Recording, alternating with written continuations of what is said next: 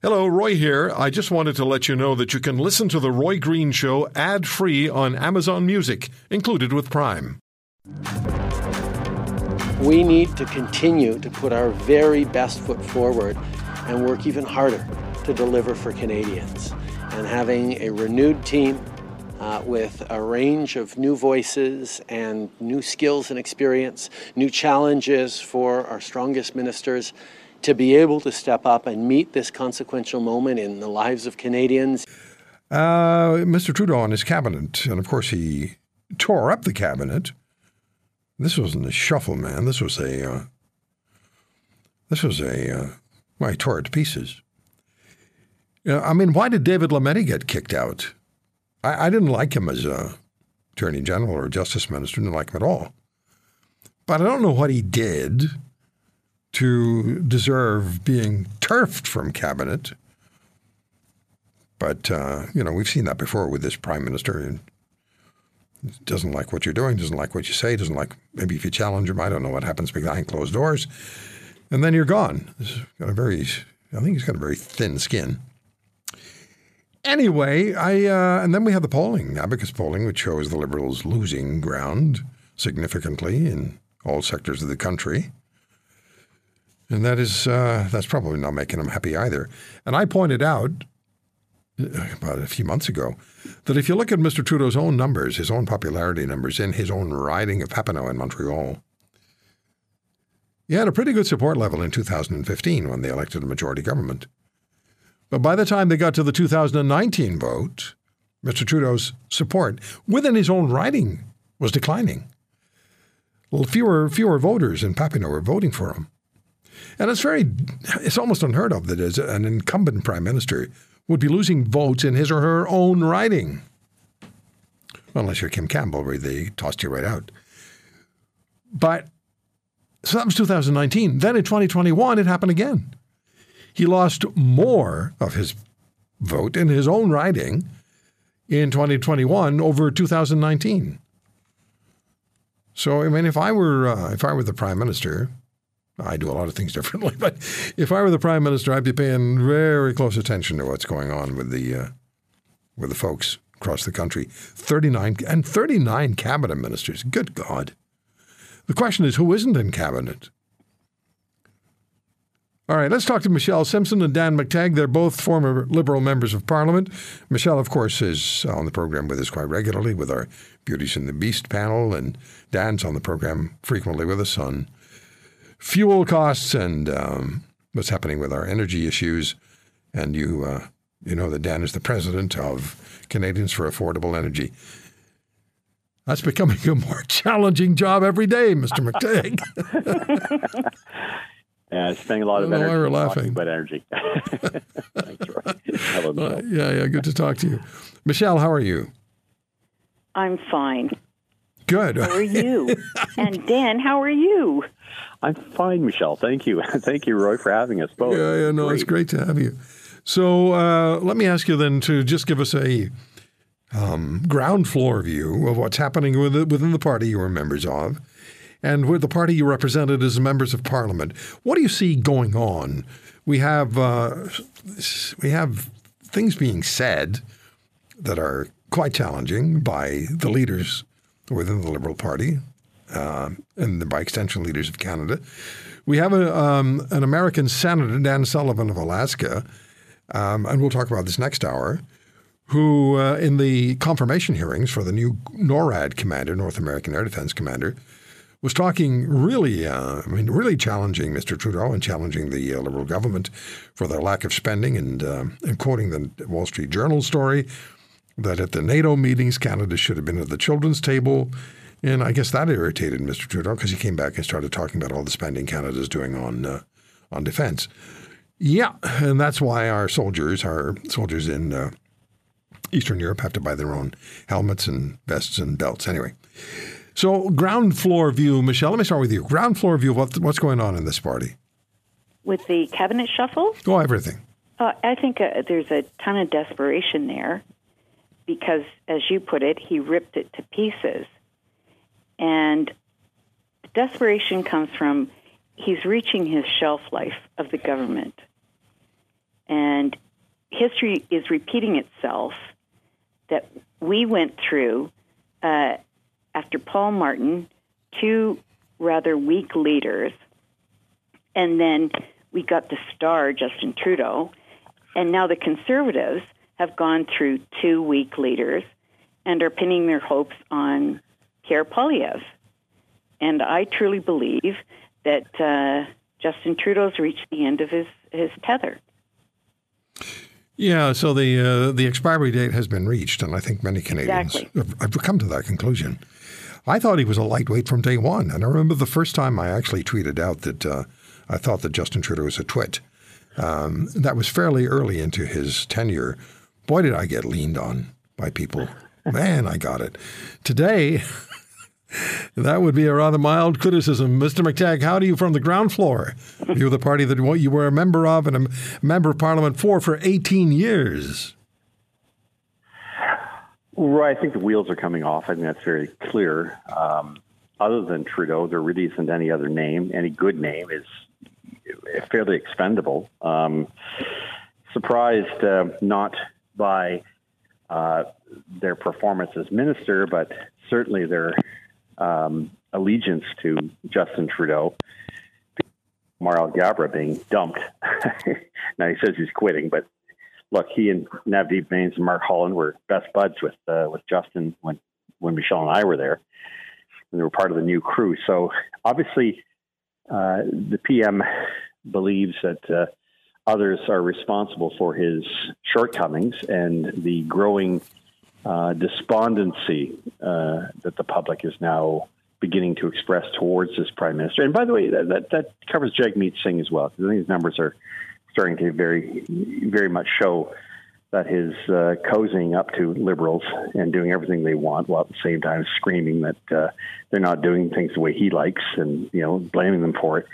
That's really wearing thin with people. And I think this is one of the main reasons why you now are seeing, forget the pollsters, you're hearing a groundswell of people now starting to say it is truly time for this man to go. This should have been about Trudeau leaving. It's not about his ministers.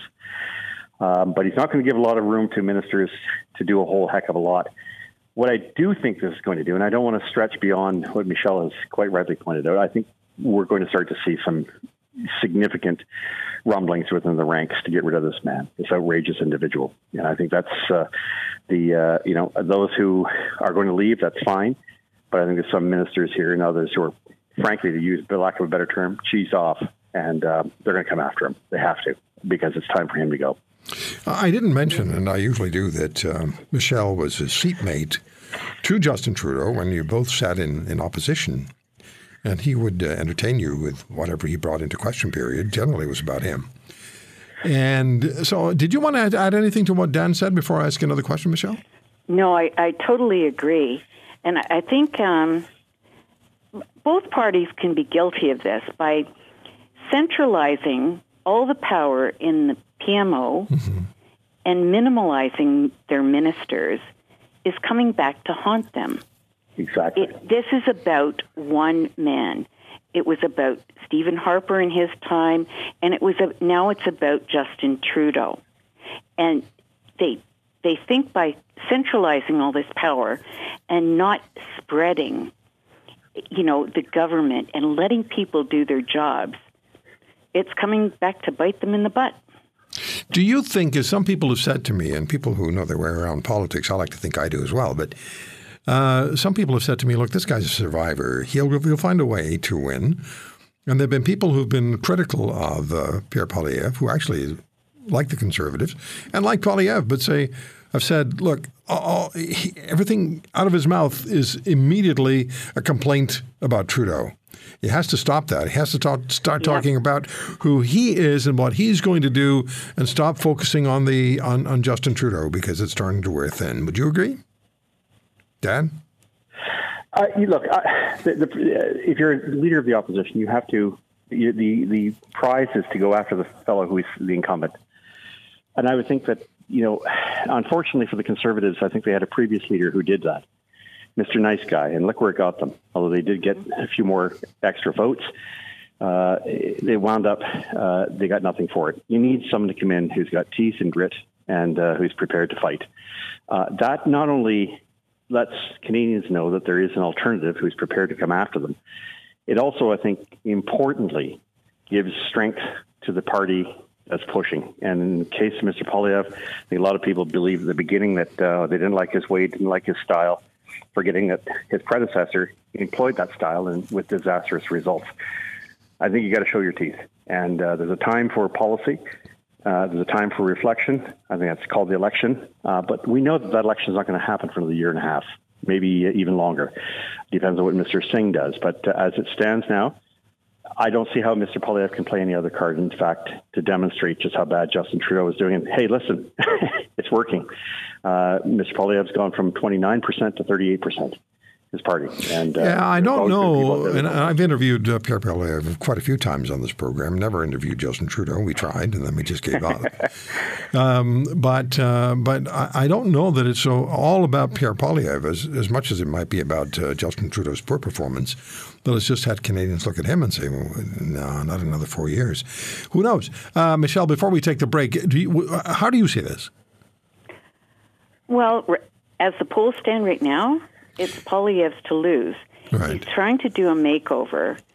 The problem is, I agree with Dan, you have to have some chutzpah, and you got to go after it as the opposition leader.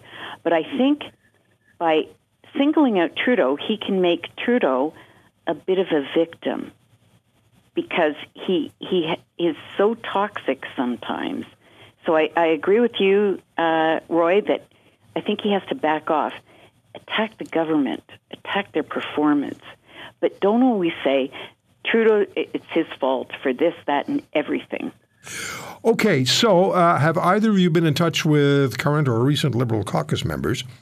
And then how significant is the opinion of a backbencher? I know it's the gulag and backbenchers are expected to be quiet, but as you suggested, Dan, that there could be a mutiny. So would you address both those points quickly for us? Well, look, Roy, I think it's pretty clear in the discussions I've had with some Liberal MPs, and some being no more than two, and several former MPs, Liberal, and I'd say several, as in 6 or 7 over the past couple of months.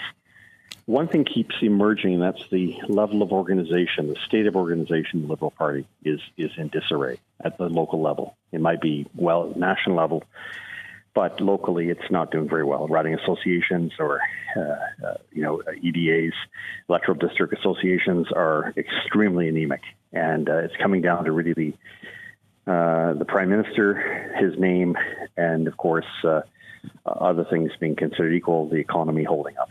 Because that's a critical factor here. The economy is slowing down. People are having a tougher time. It doesn't matter who's in power. Governments like the one Michelle and I belong to, in fact, lost when the economy wasn't doing too bad. So, we can talk about the near end of time. I think the knives could very well come out for Justin Trudeau, given the concentration of power, the decision to throw to people. It's not just this time. I mean, think of people like Mark Garneau and others. Yeah, perhaps it was time they felt it was time to retire. But increasingly, I think there is a sense that the person needs to retire. And this is not something I alone discovered. I think it's pretty obvious to everyone. You've been leader of the party since 2013, 10 years. The party will be 8 years in governance by the next election, 10 years. That's long in the tooth. And I think there's going to be a move likely within to begin to push back. There really isn't that many more people to throw out. I mean, unless you want to get rid of Katie Telford, many people believe that would be a great thing to do. And some of the staff around there, it really comes down to, I think the Prime Minister is past due.